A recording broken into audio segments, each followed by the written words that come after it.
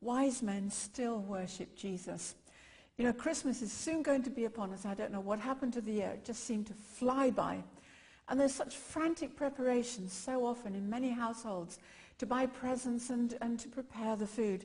And mothers are the ones who really come under a lot of pressure. And it's ever so easy to get so bogged down, as it were, with all the preparations that we forget that Jesus is the reason for the season. And I want us to take a look in the Bible at the wise men who came to see Jesus. We can really learn a lot from their story.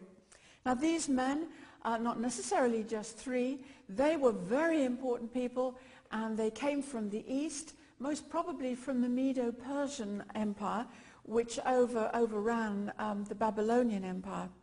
And they were kingmakers. And they would have known about Jesus from the prophecies of Daniel. They also would have known roughly from Daniel's prophecies about the time when the great king would be born. And also we see in Numbers chapter 17, chapter 24, verse 17, that a star shall arise out of Jacob, a scepter shall arise out of Israel. And they would have known from that there would be a star in the sky when this great king was born. And they also believed that great lights in the sky, stars, would appear when the great king was born. And God did this for them. They were searching the skies. They were looking for the Messiah. And when they saw this star, immediately they left their home and they started towards Israel. It must have taken them months and months and months. They could possibly have come from, Babylon itself. And so they made a real effort, as it were, to go and see and seek for the new king. I want us to read from Matthew account, chapter 2, verse 1 through to 11. Now when Jesus was born in Bethlehem of Judea in the days of Herod the king, behold, wise men, astrologers from the east, came to Jerusalem asking, where is he who's been born King of the Jews? For we have seen his star in the east at its rising, and we have come to worship him. When Herod the king heard this, he was disturbed and troubled. I mean, he was out of his mind practically, and the whole of Jerusalem with him. Let's imagine the stir that these mighty men came. It wasn't just three chaps on three camels. I mean, they must have had the whole of their entourage. And these are the kingmakers. I mean, what a stir. And they were going around saying that where is he who's been born King of the Jews? We've seen his star. We've come to worship him. And so, as you imagine, this goes round Jerusalem like wildfire. And then they probably inquire at the palace. And obviously, Herod gets to hear of this, and he arranges a secret meeting, and they come to him, and he slyly tells them that the child is to be born in Bethlehem, but, go and worship him and come back and tell me so that I may worship.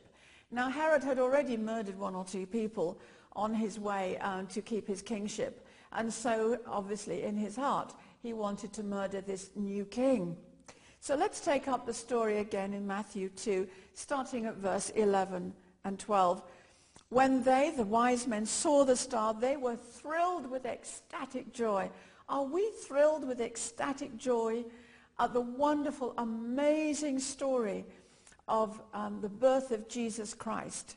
I mean, when you think in history, it's an unprecedented event that God came down from heaven and was made man. We should be thrilled and ecstatic at this news. And verse 11, going into the house, the star led them to exactly the house where the child was. Going into the house, they saw the child with his mother Mary, and they fell down and worshipped him. In church, so often the most we do is a little bow. But they fell down on the floor, they prostrated themselves, and they worshipped him. Then opening their bags, they presented to him gifts, gold, frankincense, and myrrh. These wise men, they sought, they followed, They found, they worshipped, they gave their best. May I ask you a question? This Christmas, will you be a wise man and take time to seek, to find, to worship, and to give of your very best to him who is worthy of our very best? And this brings us to a question: how important is our worship to God? How can it be important? Let's look at Psalm 27, verse 8. And here we get a glimpse of God's heart. My heart has heard you say, come and talk with me. This is God speaking. Come and talk with me. My heart responds, Lord, I am coming.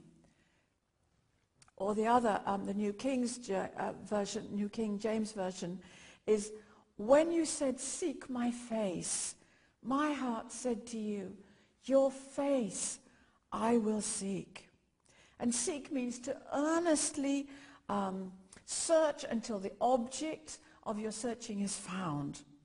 I want to share with you today just a little snippet from an excerpt from a young Czech Bible student. And this was from one of her sermons. And she says, none of us is perfect or ever will be in this life. But even though you may be struggling with some things in your flesh or in your soulish area, do not cut off your spirit from worshiping God. And at home, the Holy Spirit finished this thought for her. And the Holy Spirit said to her, and do not deprive God of the thing Jesus suffered and died to give him, your love and your intimate fellowship. Since our worship is that important to God, should it not therefore be extremely important to us? May I ask, why should we worship God? Because of his nature, his loving nature, his character, his love in redeeming us. It cost him everything. It costs us absolutely nothing because of the shed blood of Jesus. God is eternally, forever and ever and ever worthy to be worshipped and adored. Our God is a passionate God, and he loves us so intensely. I pray that we get the revelation of God's intense love for us as an individual. And we see from the Bible that God longs to fellowship with you, with me. Now, does that mean God is lonely? No, absolutely not. An all-sufficient one, which he is, could never, ever be lonely. God has absolutely no needs, but he does have very, very strong desires, and he desires you. God is love. Or you could say it the other way, love is God. God is so good, and so generous, and loves us so intensely, he had to pour out all his goodness upon mankind. He sent his only begotten Son, Jesus the Messiah. Imagine you are there. We're now going to see the shepherds in the field, starting at Luke chapter 2, verse 8. Now there were in the same country shepherds living in the fields, keeping watch over their flock by night. Now there are no street lights. This is absolutely dark. Just imagine you're there, you're in the field with the sheep, and it's absolutely dark. You can just see the stars in the skies. And suddenly, behold, an angel of the Lord stood before them, and the glory of the Lord shone around them, and they were greatly afraid. Then the angel said to them, do not be afraid, for behold, I bring you good tidings of great joy, which will be to all peoples. For there is born to you this day in the city of David a Savior, who is Christ. That's the Greek word for Messiah, the Lord. And this will be the sign to you. You will find a babe wrapped in swaddling cloths, lying in a manger. That's a feeding trough. You don't often find babies in feeding troughs. There our Lord Jesus was in a feeding trough. And suddenly, and the sky lights up with millions and millions of angels. It says, suddenly there was with the angel a multitude, millions and millions of the heavenly host, praising God and saying, glory to God in the highest, and on earth goodwill towards men. So it was when the angels had gone away from them into heaven that the shepherds said to one another, let us now go to Bethlehem and see this thing that has come to pass, which the Lord has made known to us. They left their flocks, they left their business. This Christmas time, I know that there are things that we can leave and make time to worship he who is worthy to be worshipped and adored, Jesus the Messiah, our Almighty God. And they came with haste and found Mary and Joseph and the babe lying in the manger. Now when they had seen him, they made widely known, saying which was told to them concerning this child. And those who heard the message of the shepherds marveled at those things which being told to them by the shepherds. We need to share the gospel. This is a wonderful, wonderful opportunity at Christmas time. I know it has been commercialized, and really many are trying to take Jesus out of the season. But it's an opportunity for us who know him to share the amazingly good news with those who do not know him. And just to remind ourselves, millions and millions of the angelic host were in the sky, crying, glory to God in the highest, and on earth peace, goodwill to men. God's goodness poured out to men. You see, God loves us so much that he gave his only begotten Son, Jesus the Messiah. We read in Ephesians chapter 2, verses 4 to 6, but God, who is rich in mercy, for his great love wherewith he loved us, even when we were dead in sins, has quickened us together with Christ. By grace are you saved, and has raised us up together and made us to sit in heavenly places in Christ Jesus. Verse 7, so that in the ages to come he might show the exceeding riches of his grace in his kindness towards us through Christ Jesus. Just think what that means. Our amazing, wonderful Creator God plans to focus all his love and creative energies for all eternity on blessing his children. That should make us want to worship him. Isn't it absolutely amazing that we have the ability to bless such a loving Creator who is the all-sufficient one? How amazing that our love and worship can minister to someone as mighty, generous, and wonderful as he is. But loving God is absolutely a choice. God has placed within us the ability to return his love. He's given us the ability to bless him and bring him great joy. But God will never, never, never, ever force anyone to love him. You see, he gave us free will. And by giving us free will, our Almighty God actually made himself vulnerable to imperfect man. We can accept his love and return it. Or we can turn our back and break his heart. And you say, break his heart? How can God's heart be broken? Well, I'm going to read to you from Hosea chapter 11, verses 3 and 8. God is speaking. It was I who taught Israel how to walk, leading him along by the hand. But he doesn't know or even care that it was I who took care of him. Oh, how can I give you up, Israel? How can I let you go? My heart is torn within me, and my compassion overflows. My question to you is, will you break his heart by withholding your precious love from him? You see, our loving worship blesses God immensely, immeasurably. It brings him tremendous pleasure. When we worship him, he doesn't sit in heaven totally unmoved by this, bored, indifferent. No, 1,000 times no. The Bible truth is that God delights in fact, he revels in our worship. It brings him joy, it brings him blessing, it thrills him. It should thrill us to worship him. I'd ask another question. if you knew that there was something that God really wanted from you, would like you to do for him, and that you could give to him, would you do it? One of the greatest gift you can give him is your heart this Christmas. Give him your love. He makes himself available to us every moment of the day. I want you just to imagine that when you wake up, the Lord Jesus Christ is standing there, and you rush past him, and you shower and get dressed. You zoom downstairs, and he's waiting for you by the breakfast table. And you know, you're in a hurry, so you quickly munch a cereal or whatever it is, and you smile at him, and you say, I'll catch you up when I get back. So you rush to work, and in the lunchtime, the Lord comes to you, and he's waiting to fellowship with you. But you're off with your friends, and so you say, I'll catch you when I get back.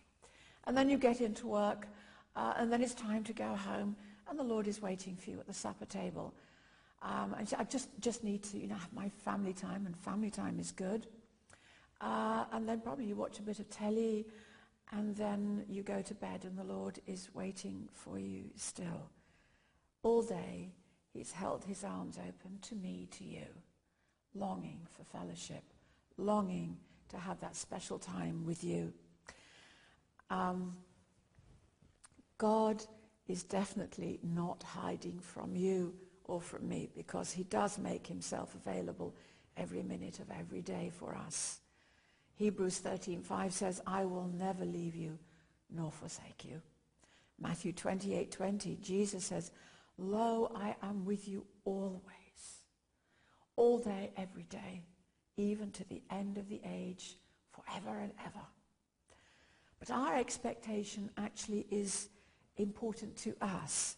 You see, God doesn't make it difficult for us to enter into his presence and enjoy sweet fellowship with him.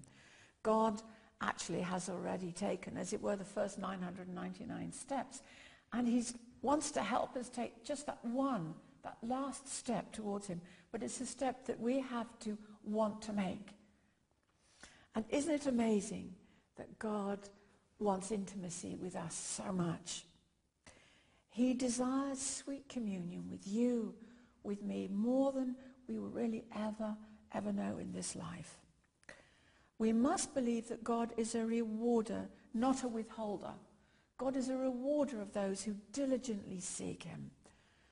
God's very nature is to reward when we wait in his presence.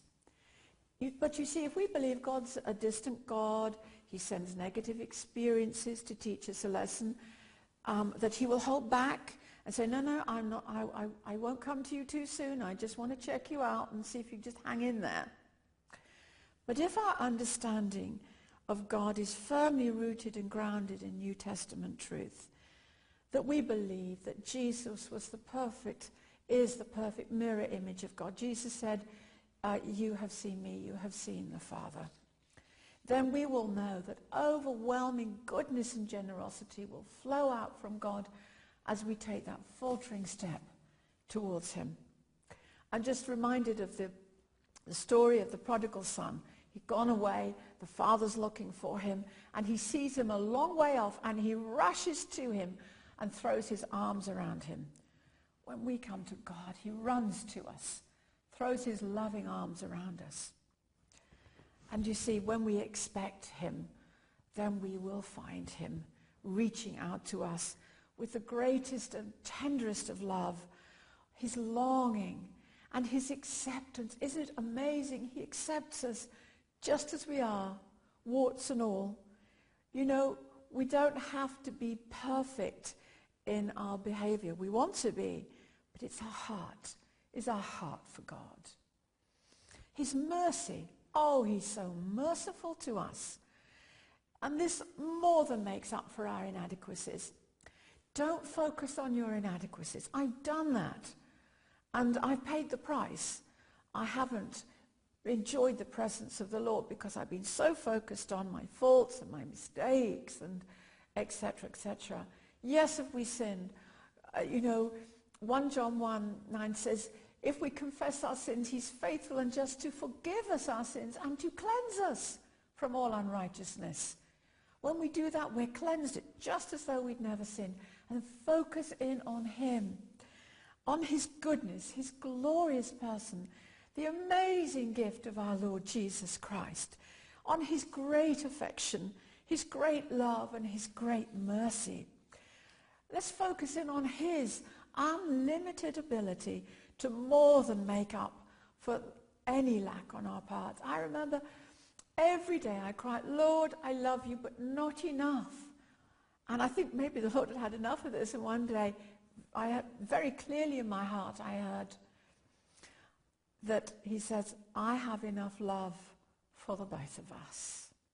And that really, really set me free. You see, when we expect God to meet us, the only outcome, fulfillment and victory. Yes, it's easy for us to worship God when we feel his presence, when the emotions run deep. But can we still worship him when we don't actually feel his presence? And, you know, we can feel in the doldrums. I want to challenge you to regard this as a challenge. Count it as an honor. Press in to worship God. Don't be discouraged. You know, the enemy wants to discourage and defeat us. Don't let him do it to us. We're going to press in and we're going to worship God with our whole heart. Why do we do that? Just because he deserves it. He deserves your love. He deserves your worship. And if you persist, you will eventually experience that amazing thrill of victory. God's presence will break through into your life. You'll be so glad that you persisted. There was a situation where I'd lost a very important document, and it really meant disaster. And I went to see my friend, and I was so depressed, and she said, we're going to worship God. So I sat, you know, in the chair, praise God, praise God. And she dragged me out the chair, and she dragged me up and down the floor. She said, come on, shout, shout, praise God, raise your arm. And I didn't want to do it. I was so miserable. But she made me do it. And I felt a hypocrite. She said, I don't care about your feelings, just do it. And I did. I started praising God. And the most amazing thing, the Spirit of God came upon me. His power came within me. He led me to where this document had lain hidden, and I had absolute victory. But if Katie hadn't made me worship, I never would have gotten the victory. God is so worth it. You know, God is a rewarder. He's not a withholder. We see the leper in Matthew chapter 8. A leper came and worshipped him, saying, Lord, if you really want to heal me, you can make me clean. And then Jesus put out his hand and touched him, saying, I am willing, be cleansed.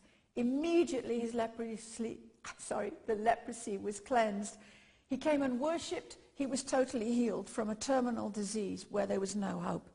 Matthew 9:18, if this is a place of no hope, I don't know anything else. It says, behold, a ruler, Jairus, came and worshipped him, saying, my daughter has just died, but come and lay your hand on her, and she shall live. Verse 25, and Jesus went in and took her by the hand, and the girl arose from the dead. Worship Jesus. His daughter was raised from the dead. You know, others can do what they want to, but we will worship the Lord, will we not? Particularly this Christmas. The Greek word for worship is proskuneo, I can't pronounce it properly, proskuneo. And it means to bow low before and to kiss the hand of the Lord in adoration. The wise men, kingmakers, the leper, Jairus, these men worshipped God. I want to lead us in a prayer that we pray. Dear Heavenly Father, I come to you in Jesus' name. I'm not here to ask you for anything. I just want to tell you how much I love you. I want to spend time with you today. You are the love of my life. You are my portion. You are my exceedingly great reward. I appreciate you more than I could ever find words to tell you. You are everything I have ever desired.